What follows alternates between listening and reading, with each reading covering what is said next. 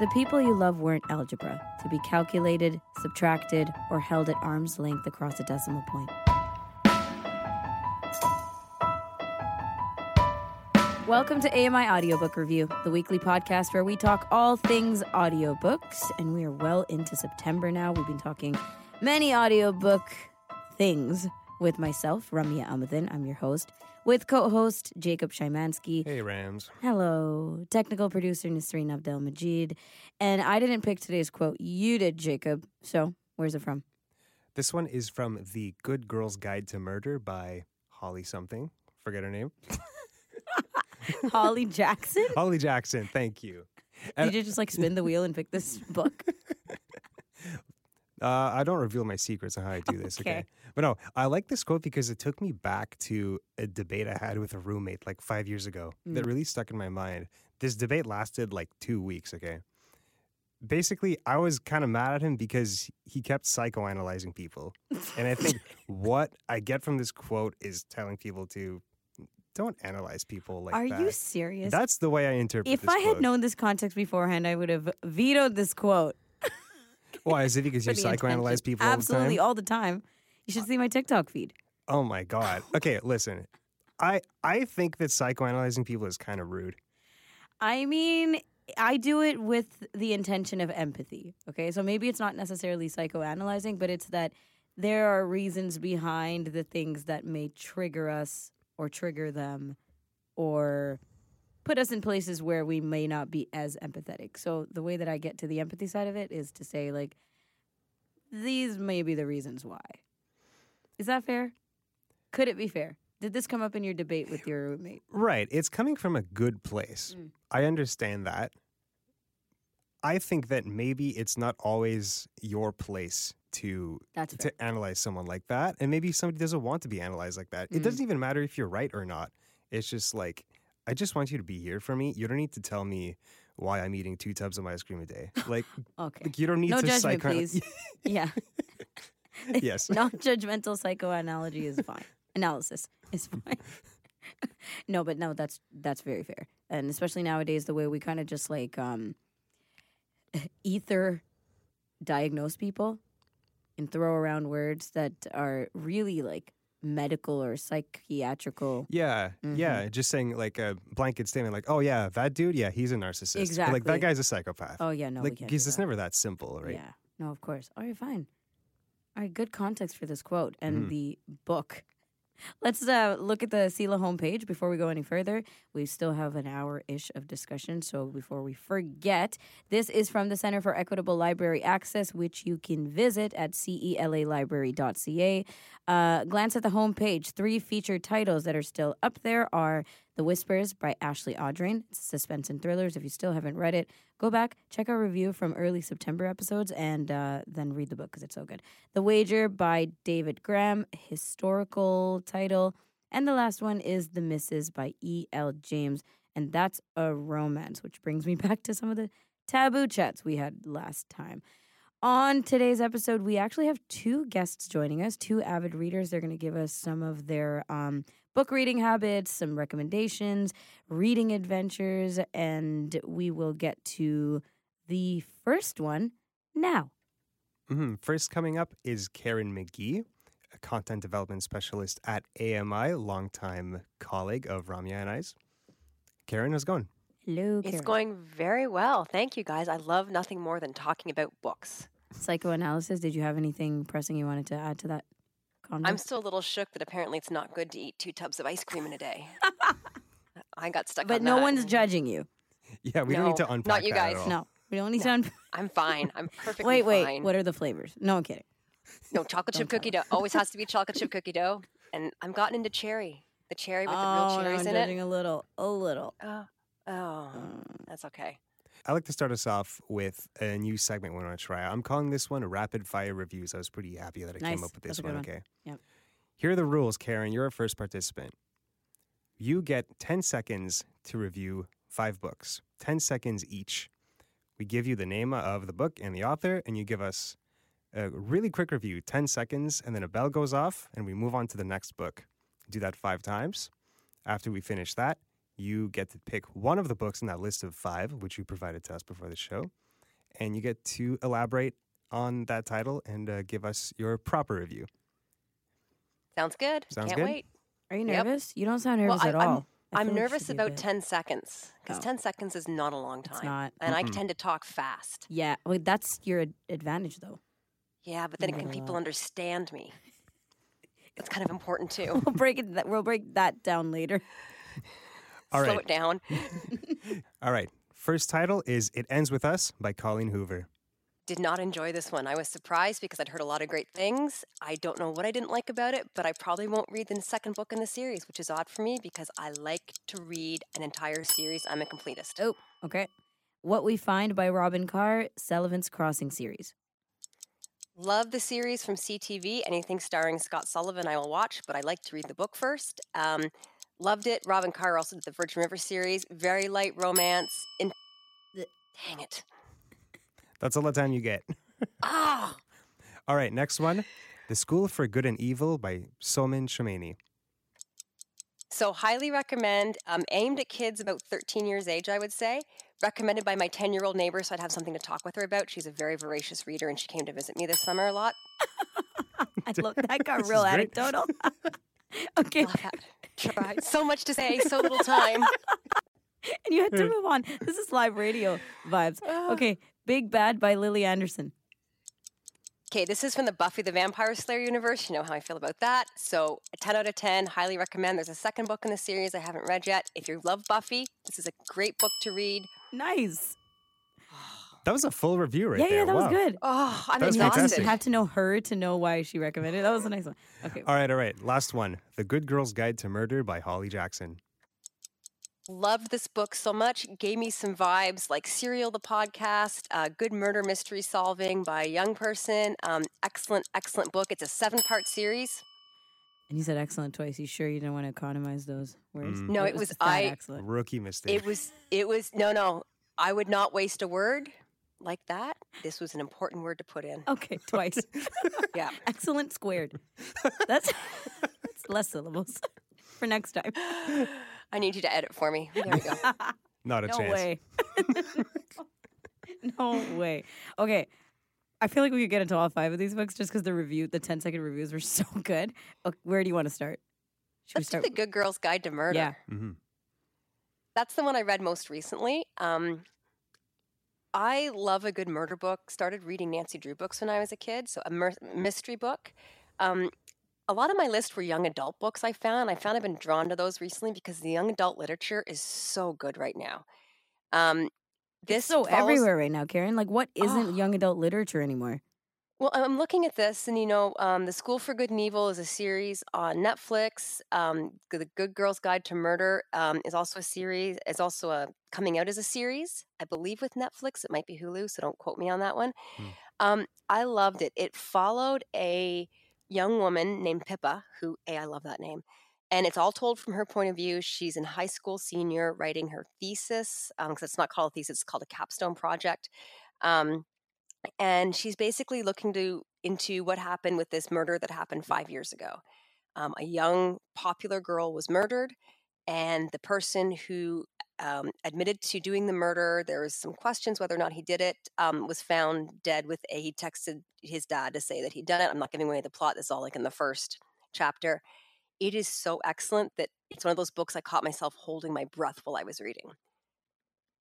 As some of the plot twists in this. Like, I cannot say enough good things.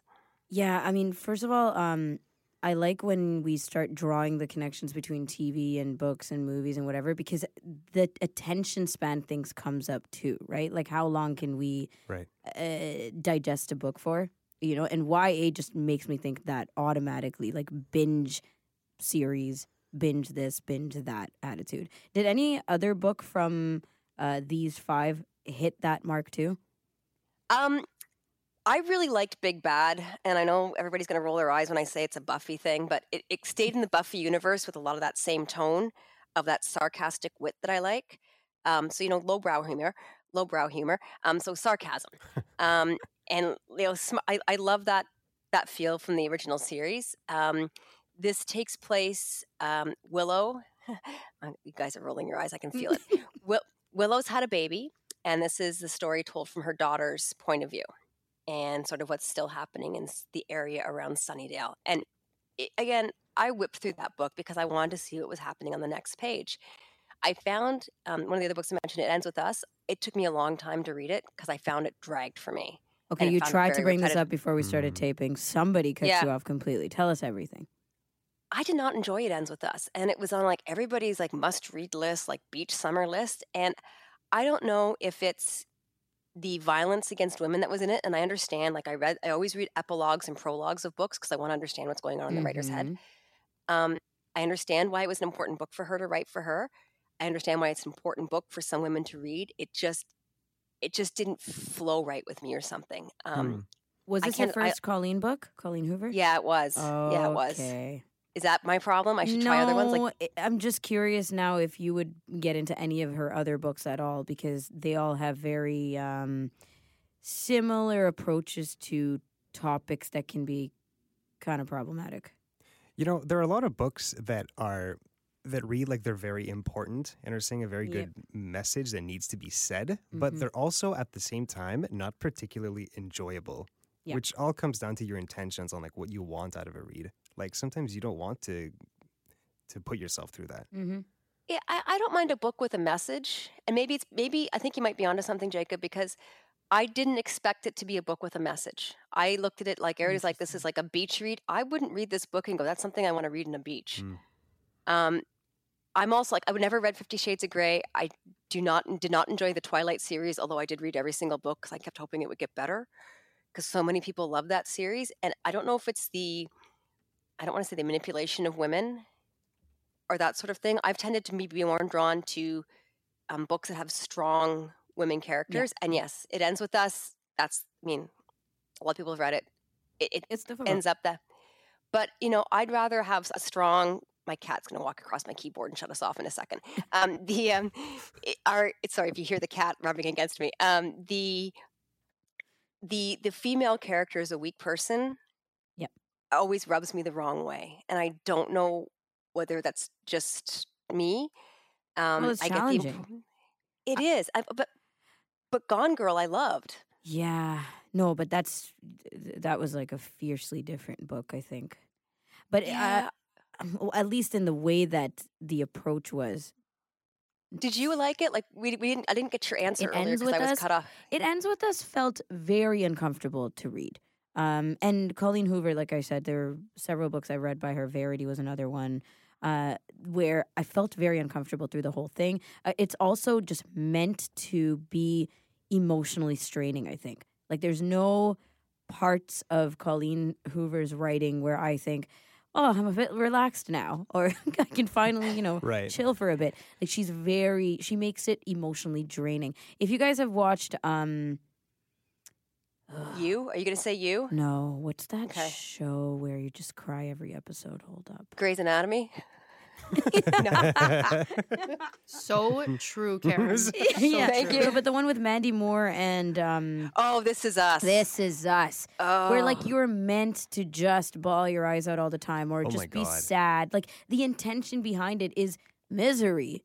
Like it's very, very deep stuff, but also it means that you can't have an enjoyable or a relaxed time. You're signing up for sadness. And I think maybe you guys have hit on something. I maybe wasn't in the right mood for it. I might give her another try. If I would not walk away from any of her books because of this. Right. Because I love to read. Like I will read anything. Well, Ramya, in your case, for It Ends With Us, how did you approach that book? Like, did you know what you were getting yourself into? Because I had read, I think, at least 2 books by Colleen Hoover. I knew that I had to be in this mindset to pick up any book by her. And do you think that helped in your, quote unquote, enjoyment, or at least appreciation of it? Yeah, the appreciation of the book, or to be able to say, this is what I'm signing up for, made a huge difference, Karen. Now, I think for you, you've also touched on something else, which is just the portrayal of the female characters, right? Or the main female characters in this book. And her being, abused or having to sit with that or having to sit with the, I guess not sacrifices necessarily, but like the trap, feeling trapped, being trapped. That's very uncomfortable for people. And it's a very real emotion, and Yes, I it don't is. want to undercut women who go through that, because that's something that happens. And I don't want to. I'm not trying to turn my head or what's the word I'm looking for, or deny sort of that existence. I just wish there was a way to tell that story without it feeling so. Yeah. But I think you're right. Like, you have to feel horrible for the main character, whose name totally escapes my I have no idea. my brain right now. But and maybe it's because, like, I wouldn't put up with that crap for 5 seconds. It's like, Yeah. see ya. Yeah. Exactly. You just can't And relate at all.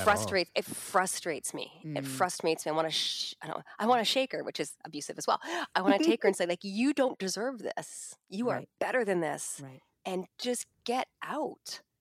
Yeah. And I think that, we've talked about my favorite book, which is problematic, which is Gone with the Wind.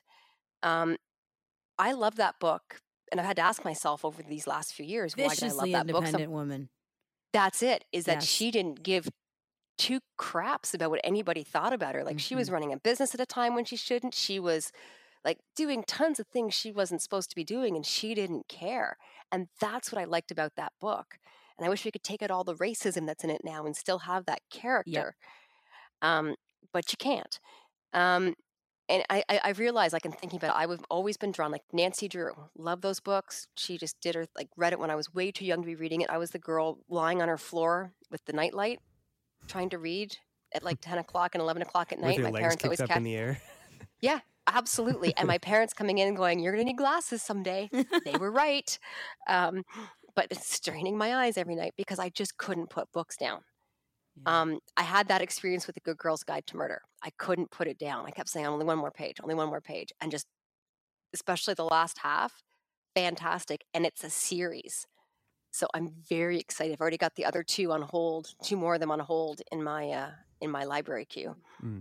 I'd like to back up a little bit on something you mentioned earlier, that a couple of the books in the list you provided us were or are in the process of being turned into TV shows on Netflix or wherever.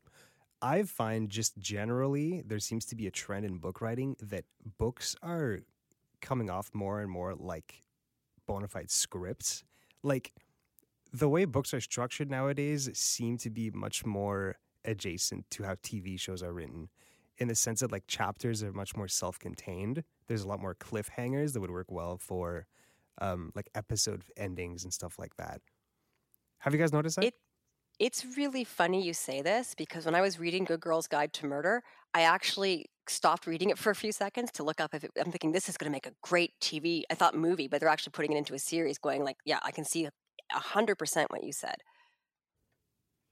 Yeah, I mean, I don't have too many things to compare it to, like books turned to TV shows or movies and vice versa, because I tend to go with one medium or have had the experience with one medium and then just check out.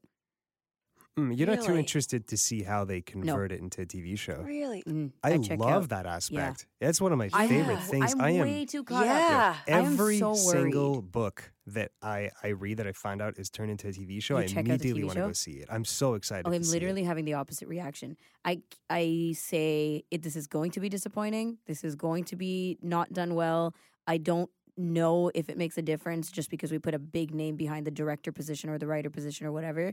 Sometimes it makes a difference to me that the author of the book was involved in the process of the TV side, but most often I get turned off and I don't.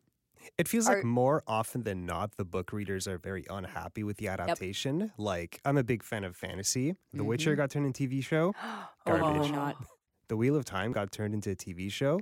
Garbage. Oh, Yeah. Yeah. Game of Thrones got turned into a TV show, but that was obviously incredibly successful. But and here's the people are thing. generally happy with it. they're spending millions of dollars on Game of Thrones. Like, nobody can touch that budget. And not just that, If you there's like put- the great drama of like whether he's going to continue the series or not. You know what I mean? Because it I'm started. still halfway. waiting for that Yeah, last that was book. Yes, so funny. but something people said about A Song of Ice and Fire, which is the name of the Game of Thrones series, is that it is written like a TV show. Yes. Because George R. R. Martin was a screenwriter Yeah. before he started writing. You could almost even argue that there's so much in the book that easily could be left out for a successful TV show. You know what I mean? So They did. They Yeah, left they left so out a lot of much. stuff. They had to. So much But stuff. so if you didn't read the books, it's not like you're thinking there's something missing or there's something going on that's weird. Whereas like with the Harry Potter series, I'm watching the movies and I'm going, this is like non-contextual. Like there were so many things that I felt were just ripped out of making the context feel good. Like the actual thing feel full. How often did you read the books before you watched the movies? A lot. A lot. That's the So problem. you really were immersed in those books before you got them. I thought the Harry Potter films were fantastic adaptations. Most people agree with you. Mm. Whereas I was like, I can't even sit through an entire movie. Because if you extract the book from the context, they do, like, the movie itself is very self-contained and it doesn't rely on information that's in the book that's not provided in the movie. Fair. That's the biggest problem. That we need that kind of mindset to actually create a successful movie adaptation, right? To say, like, you shouldn't have to rely on anything from the books to get the movies to feel, properly done. Yeah, it needs to be able to stand on its own. Yes. That's the problem with every Stephen King movie. I love Stephen King. I will read his books nonstop, but there's so much that happens internally in the characters that does not translate onto the screen at all. Yeah. It's not just situational. It's not just external. Like there's a thought process, right? Which is, that whole deep conversation about literary versus TV movies. But going back to Game of Thrones, because I watched the shows first, I couldn't even read the books. Felt the books were long and tedious and so many characters and kept falling asleep. It just felt very long-winded. Whereas, those spaces were filled with silence and interesting kind of scene choices or music choices, like physical choices in the TV series. Do you prefer to read the book first or watch the movie TV series first? No, books first. But if I didn't get to the books and only got to the TV series, like with The Witcher, I could have a proper review of it, most likely. Yeah, book first any day. Absolutely. Mm-hmm. Yeah, because there's so much more color. I hate to say, there's so much more color in the books. There's so much more that you're... Yeah, I words are more powerful, I think, as we sit and talk on paper than they are on screen. Why is that, if that makes sense? Because your brain creates the world for you. 100%. You're not being spoon-fed it by somebody else, and your brain will always do things 100% more creative. Yeah. Which is why it's difficult to then go watch a movie, because you've already created the Harry Potter world as it is written in the book. And now you're seeing someone else's interpretation of the Harry Potter world. Well, you can argue that when you listen to an audiobook, that's the same thing is 100%. happening there as opposed to reading it in print, because they're giving these characters voices and tonalities that you might not have expected. Hermione and Ron are always Jim Dale's versions of them for me. And so whoever you cast in the movies, they just aren't those characters for me. It's his That's really interesting. Yeah. See, that's another transition we need to talk about is audiobook to movie instead of like print to movie. Well, interesting. Wow, you guys have my mind's going 100 miles at once here. Karen, I have a question for you regarding your reading habits. Okay. There are 4 elements in books that I think really make a difference on your enjoyment of it. Rank these 4 elements: plot, setting, character, and writing.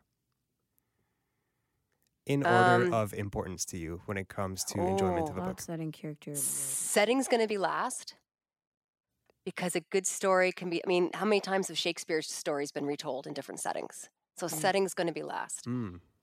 I am tied to... this is a hard one. I'm going to say character first, writing and plot. Because to me, writing... that's hard. Character, writing, and plot. Then setting. Last.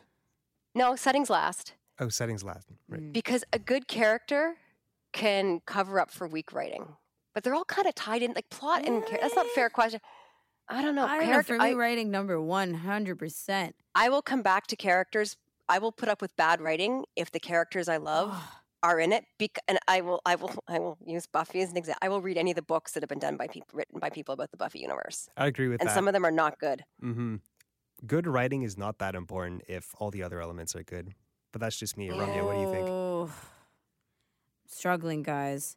Because I've actually read through books that I've loved, like really, really loved. We're going to talk about Adi LaRue very soon, but this is one of these, where just the writing kept me going and going and going. I didn't even realize there was no plot, you know? I mean, like, there's a plot, but yeah, that was an issue I had with that book myself. Well, I recommended it to Jacob, and I was like, oh, I love it. This is one of my favorite books. Don't even candidly review this after, please, because, you're hurting. You're going to hurt me. And then he's like, the plot was not really there. And I thought back at it, and I'm like, yeah, it's true. It was just like a meandering kind of thing, but the writing was so poetic, and I enjoyed it. Like, it just kept me going. It was like a good story. Okay, so taking that, I'm going to ask you to Lord of the Rings, good books or not? Good books. This might be a hot take, but I find them somewhat dated in their writing style. Yeah. It feels like you're reading the Bible. Like it feels old. Yes. It's just not very that old. contemporary. It is. It was from the 20th century. Like, you wrote them in the 1900s. Like, imagine It's reading not- fantasy now with today's language. Yeah, it's That's true. completely different. It When you read it feels compared to like the fantasy landscape Shakespeare. now, That's it's true. completely different. Yeah. I found them meandering, which I can always argue. I didn't hate them. I wouldn't go back and reread them. I know there's people who will Exactly. reread them once a year. So this is I'm glad I read them. when you read books as adults that are meant to be classics or, just known literature that everybody should read or whatever, right?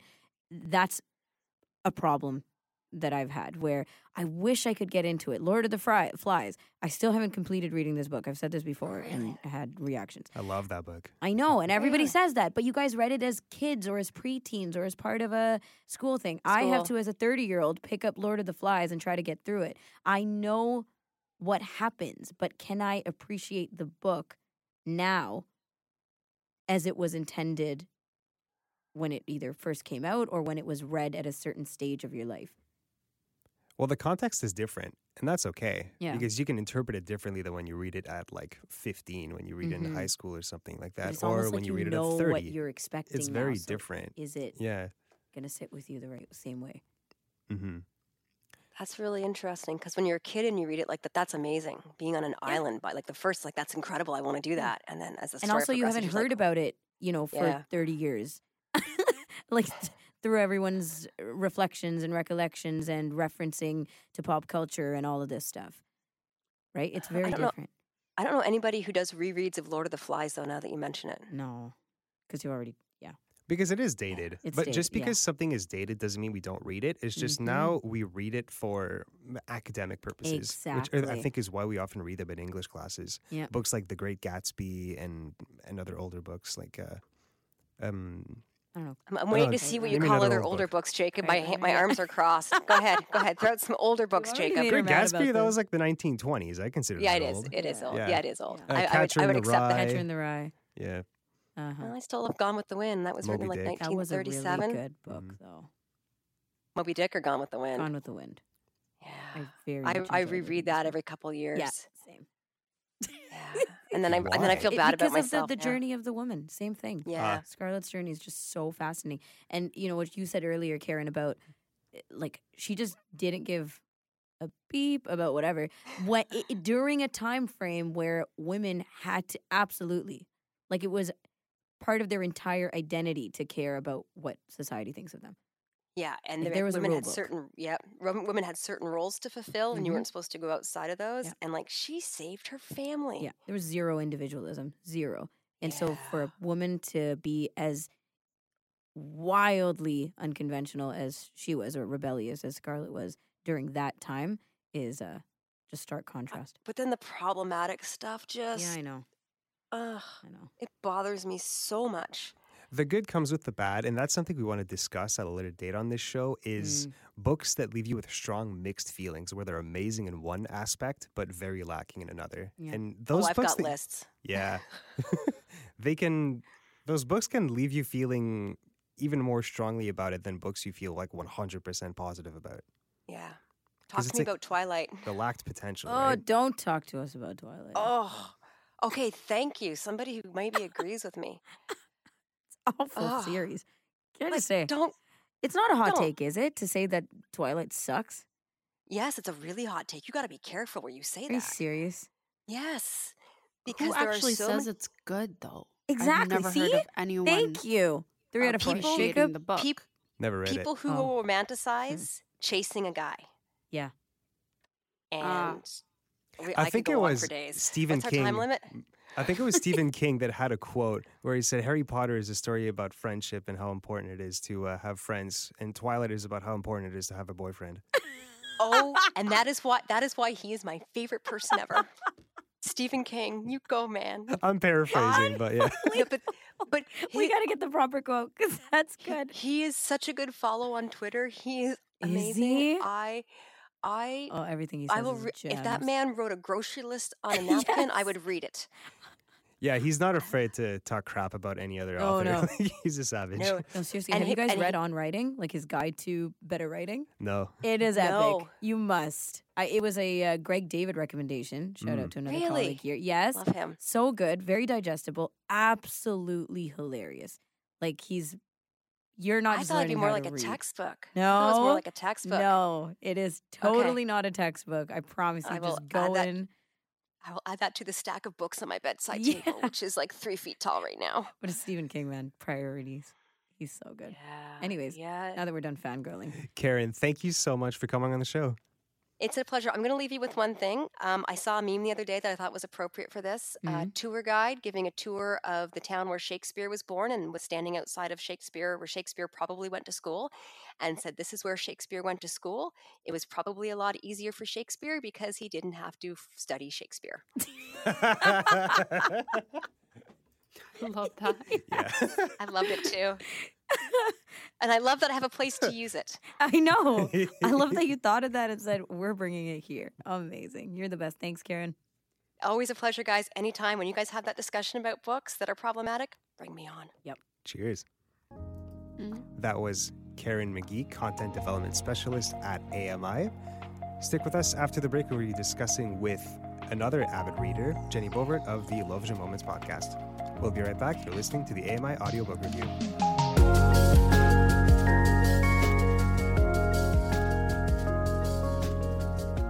Welcome back to the AMI Audiobook Review. I'm Jacob Shamansky, and with me is Ramya Amuthan and our second avid reader of the episode, Jennie Bovard of the Low Vision Moments podcast, which I had the pleasure to be the technical producer for quite a while. I don't even know if you remember that, Jennie. Of course I remember that. We never spoke to each other. You just tossed me files and I did what I do. Oh, I guess he doesn't need to talk to leave an impression, though. Jacob, you were one of the magicians behind the scenes and very much appreciated. Of course. No, we've, for this episode, we've opened up the floor for just simple conversations on what have you been reading. And we've talked to Karen Magee before the break. But there's no need to turn ourselves into knots and come up with some sort of galaxy brain question. Jennie, what have you been reading? This is a good question because my reading taste is all over the place. Currently, though, I am reading I Heard You Paint Houses. Have you heard of the movie The Irishman? Yes, yeah. Starring Mr. De Niro. This is the book that inspired the film. And in my experience, the book is always better than the film. I have yet to come across a scenario where the film is better than the book, although there are some books I need to read to compare to the film. Anyway, I digress. I'm currently reading I Heard You Paint Houses. It's by, what is the author's name? Charles Brandt. So it's all about Frank the Irishman and his experience with sort of inadvertently involving himself in the world of organized crime during the days of Jimmy Hoffa and the Teamsters. And it is it's incredible in the way that it is both historical, which I love. It's based in fact, and it's got all that, all of that organized crime sensationalism. It certainly doesn't glorify organized crime in any way. I should put that out there. But it is just like having a really good conversation with the man himself, Frank the Irishman. And obviously, it's an unusual thing for a person of Irish descent to have been welcomed into such an organization. So It's a really interesting read. I put it down for a bit because it is one of these books where you really need to be paying attention. And I'm the type of person where I tend to multitask when I'm reading my audiobooks. So I don't know, a good chunk of the way through. I've got a couple chapters under my belt. Now, you say that it's a conversation with the main character, the Irishman. What do you mean by that? Is it literally like a dialogue? It's essentially, the book is, it's difficult to describe because it's kind of formatted in a way that I've not really experienced many times in a book before. So the book is essentially documented conversations with this man, Frank the Irishman Sheeran. And it is very detailed, and you can tell that this is just a man rambling in his armchair near the end of his life. He is detailed and he is just, it's really immersive. It is him telling a story that he's like been dying to tell. Is it a story that's told like retroactively? Like he talks about things he's done far in the past? Yes. So Frank is near the end of his life when the author, Charles, comes to talk with him. And really the aim of the conversation, like many conversations that many other writers and I believe journalists have had with Frank leading up to this book, everyone's trying to get him to talk about what happened to Jimmy Hoffa. Because we all want to know what happened to Jimmy Hoffa. Even Hoffa's children don't know what happened to Jimmy Hoffa. One of his kids she got into law and through her career tried to unravel the mystery. But this conversation, the end goal, my understanding, was for the author to try and get him to talk, to try and give us the details on what happened to Jimmy Hoffa. Because the thought is that Frank the Irishman was in some way involved with the demise, with the taking care of Jimmy Hoffa. I heard you paint. Well, let me tell you about the title. Do you know what I heard you paint houses means? Mm-mm.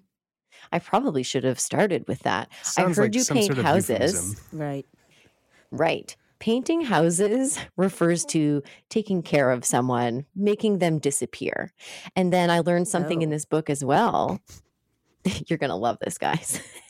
I'm getting real dark real quickly. The other piece that I learned was that, so in this type of organization, if you paint houses, you're someone who takes care of people. And if you also do your own carpentry, that means that you also take care of what happens to the person after they've been taken care of. I don't know how to say it lightly. They get rid of the body. They hide the body. I would assume that those two went hand in hand, though, no? What's the other version? You take care of the person and then somebody else takes care of the person after. Yeah, you get a cleaner. You get a I don't know. I don't have these. I don't see these. This is lingo. Yeah, I'm just saying, if anybody knows here, it's you, Jenny. Right. Out of the three of us. I mean, I think a lot of times, yes, because there's a hierarchy, right? There's often like a hierarchy in these kinds of organizations. So just because you do the damage doesn't necessarily mean you do the cleanup. true. Are you generally a big fan of this genre, like crime fiction? Yes, I love a good organized crime book, and preferably nonfiction. I've read Black Mass, which is about Whitey Bulger. I love this genre, and especially if it's something that is sort of removed from the present. I'd like to read about things that happened in the past, because then it's easier for me to go about my day and not feel scared and worried that these things are still going on. Although, certainly to an extent they are. What did you mean then when you said your taste in books are all over the place? Like, what is it that you think that the stuff that you read is atypical, or what? I wouldn't call myself an avid reader. Thank you for introducing me as such, though.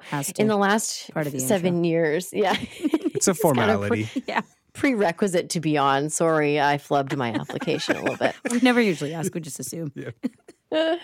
Now, I didn't realize that. I should have known, because people say my taste in other things is a little quirky or a little off the wall, a little different.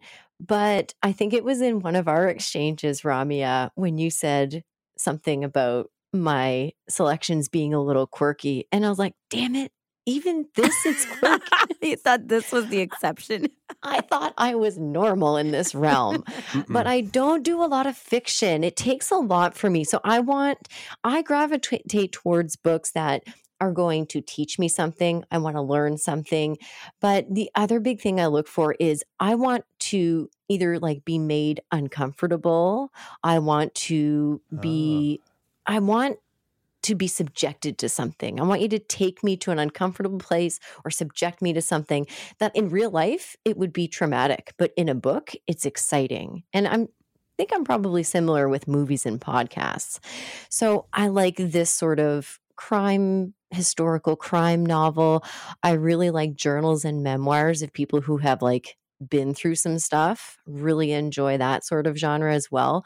But when I do get into fiction, I like science fiction and fantasy and some self-helpy type books as well. There are a few of those mixed in there too. So we talked about this book, I Heard You Paint Houses, even though I wanted to talk about another book is what I'm trying to say. One that you have read already. When did you read Brain on Fire? I read Brain on Fire probably close to 7 years ago now. And I should preface this next thing by saying that I'm a bit of an ice queen. So I seek out these books that are, subjective and uncomfortable at times. What is an ice queen? Yeah. So let me explain. It's a name my sister lovingly has given me because I don't get emotional easily. I don't cry at movies. I don't cry at when someone's giving a heartfelt speech at a family event. I'm the least likely to be crying. I cry when I get frustrated or mad or upset with myself. So this book, though, Brain on Fire, really like shook my existence. Like I really felt for the author. Her name is Susanna Callahan. And the book chronicles her experience with a form of encephalitis. And it is just such a whirlwind of experiences that I can't even imagine myself being in.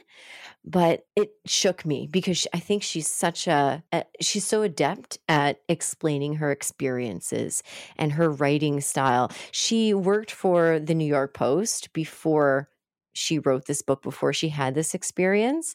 And I think that that's very telling. Like it's a writer who had this wild life experience, this life-changing experience. And what better to do with that than to write a book about it? And she did good. And what's the short version of the experience that she had? Yeah. Spoiler free, if possible.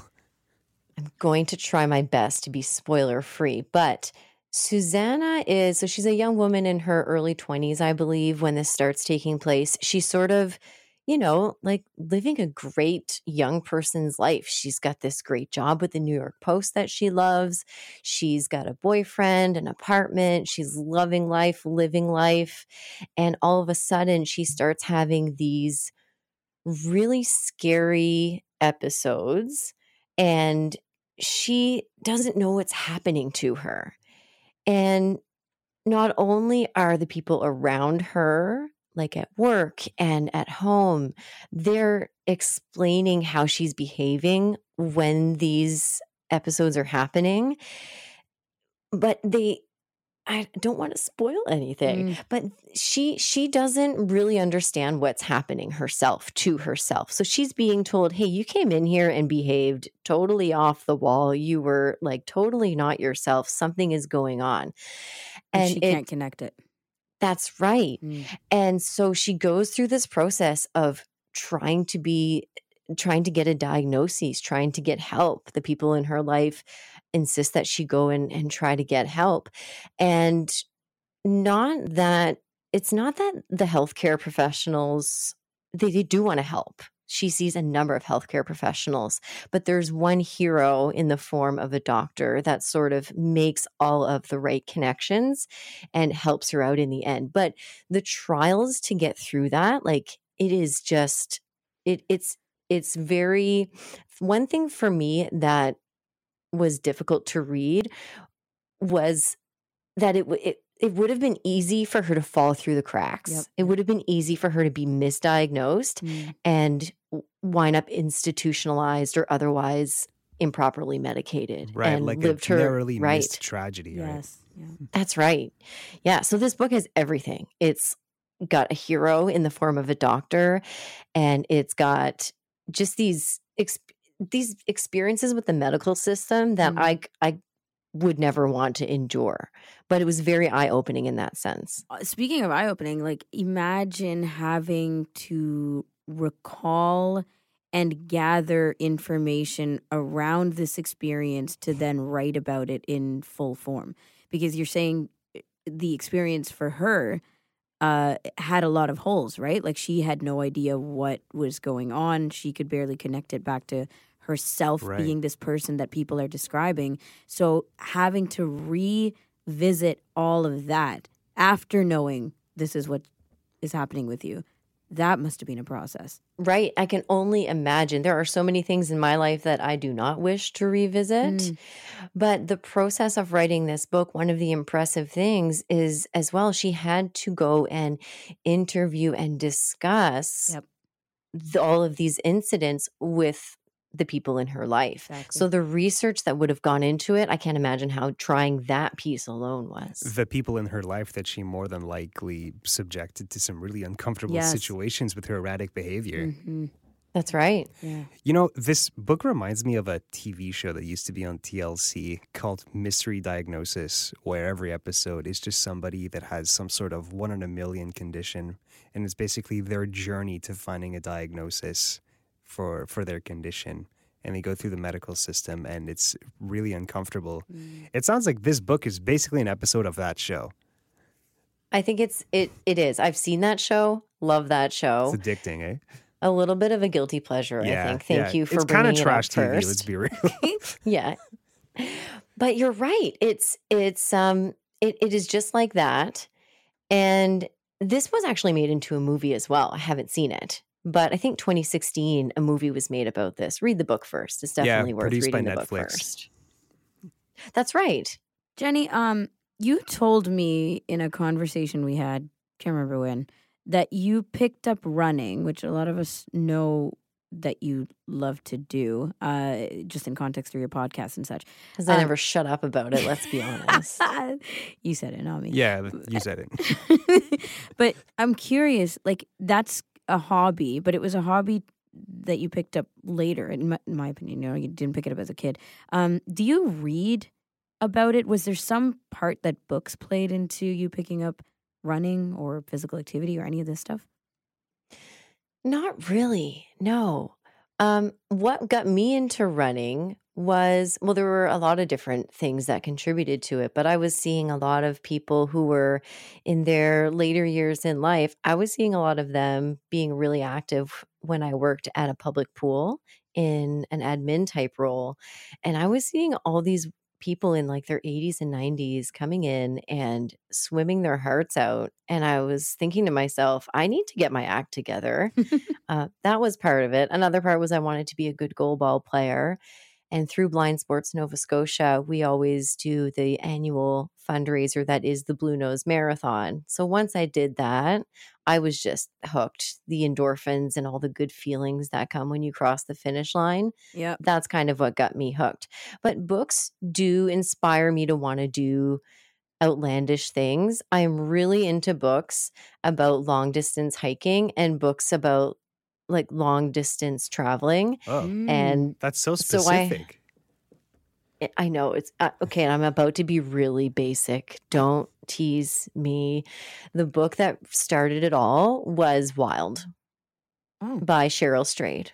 It's been one of Oprah's favorites. I'm not usually big on the Oprah You're list. usually shouting out Oprah? Okay.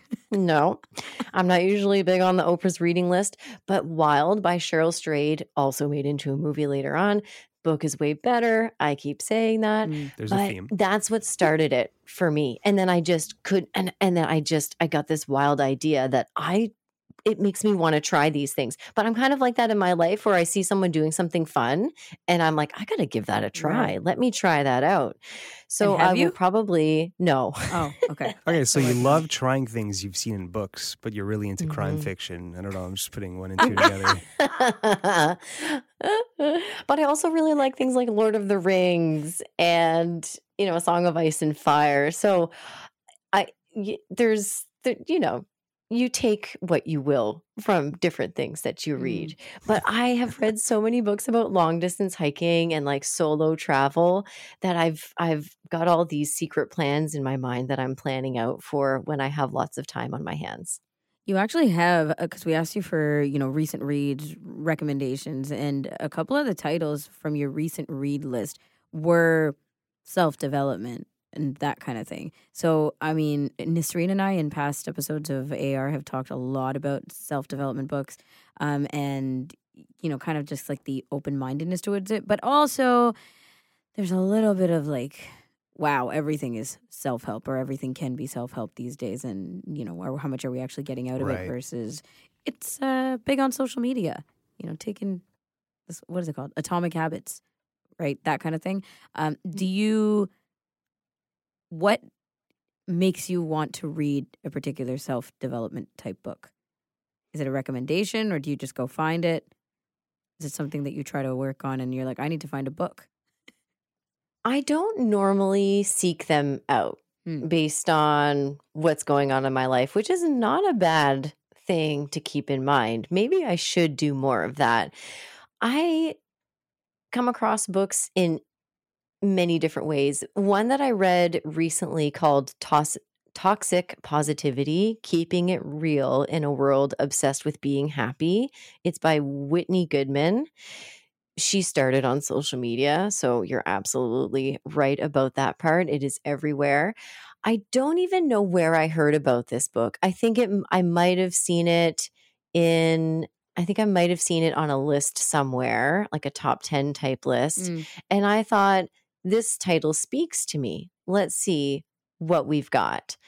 And this book, it was such a nice balance between really being realistic about our day-to-day lives and actually giving helpful tools to deal with what's labeled as toxic positivity.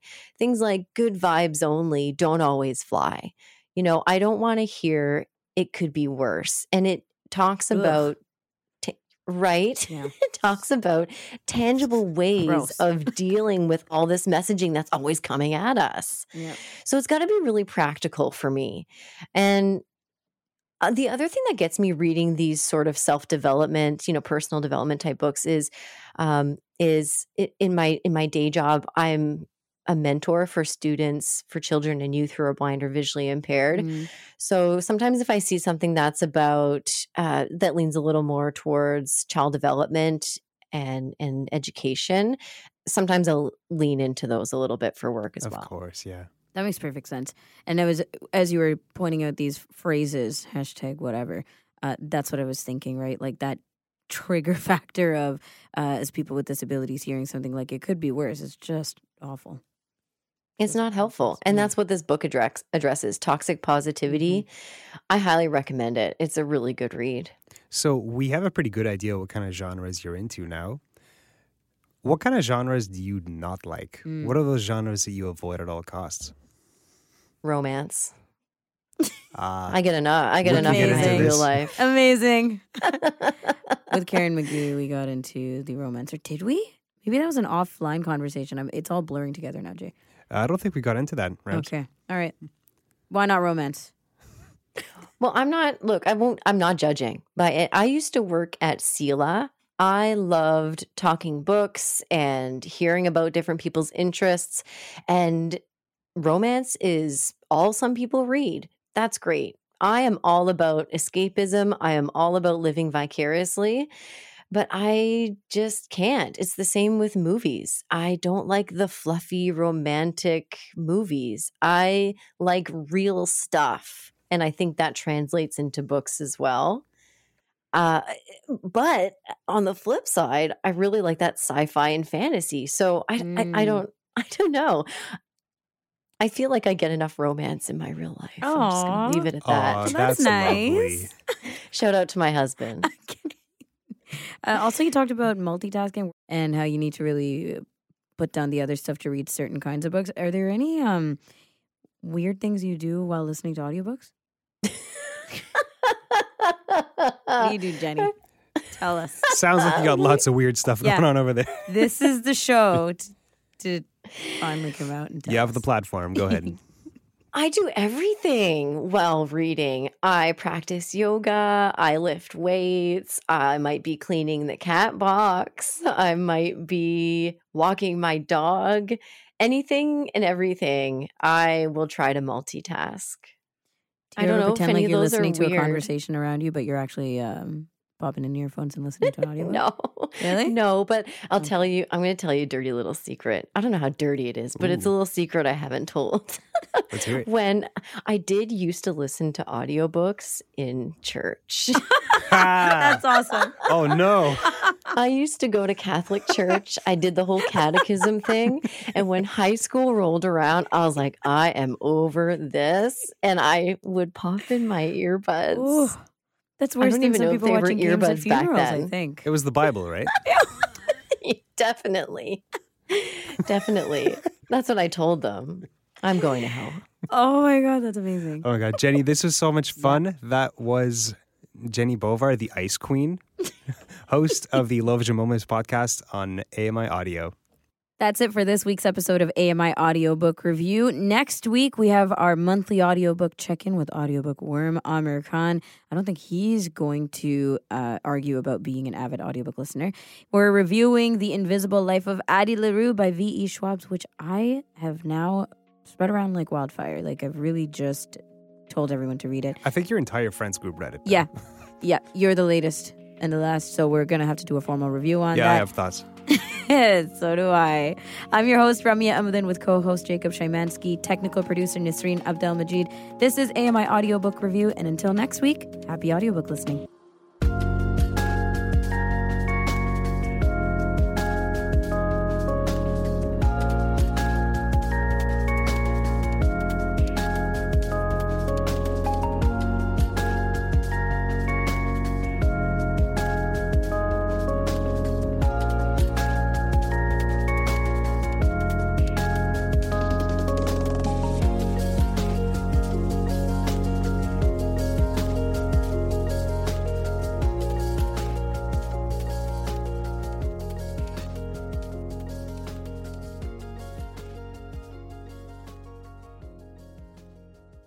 Hi, I'm Jennie Bovard. Join me monthly for Low Vision Moments, where I speak with awesome guests about some of the amusing things that happen when you're blind or partially sighted. Watch on YouTube or download Low Vision Moments from your favorite podcast distributor.